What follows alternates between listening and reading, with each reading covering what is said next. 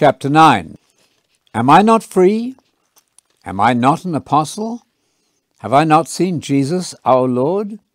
Are you not my work in the Lord?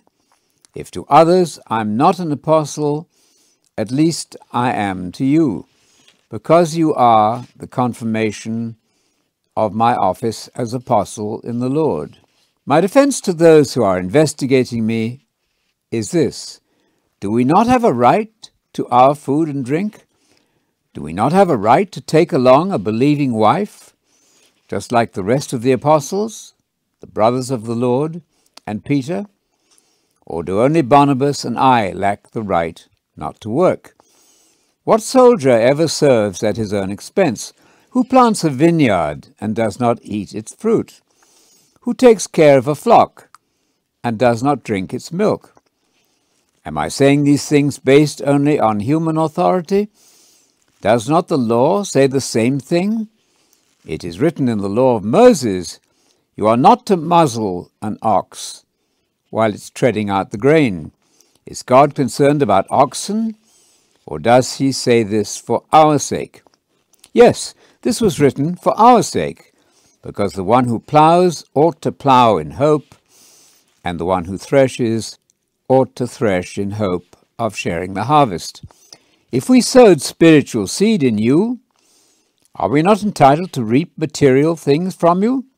If others have this right from you, do we not all the more? Yet we did not use this right, but we endure everything so that we will not hinder the gospel of the Messiah. Do you not understand that those who perform sacred service eat food from the temple, and those who serve at the altar receive a portion of the sacrifice on the altar? In the same way, the Lord directed that those who proclaim the gospel should get their living from the gospel. But I have not used any of these rights, and I do not write so that these things should be done in my case. I would rather die than allow anyone to make my boasting empty. For if I proclaim the gospel, I have nothing to boast about, because it's something I'm compelled to do. Alas for me if I do not proclaim the gospel. If I do this willingly, I receive a reward. But if unwillingly, it is still my responsibility. What then is my reward? That when I proclaim the gospel, I may present the gospel without charge, so as not to make full use of my rights in the gospel. Though I am free and a slave to no one, I have made myself a slave to everyone, so that I may win more people. To the Jews I became like a Jew, so that I might win Jews. To those who are under the law, I became like someone under the law, even though I myself am not under the law, so that I might win those under the law.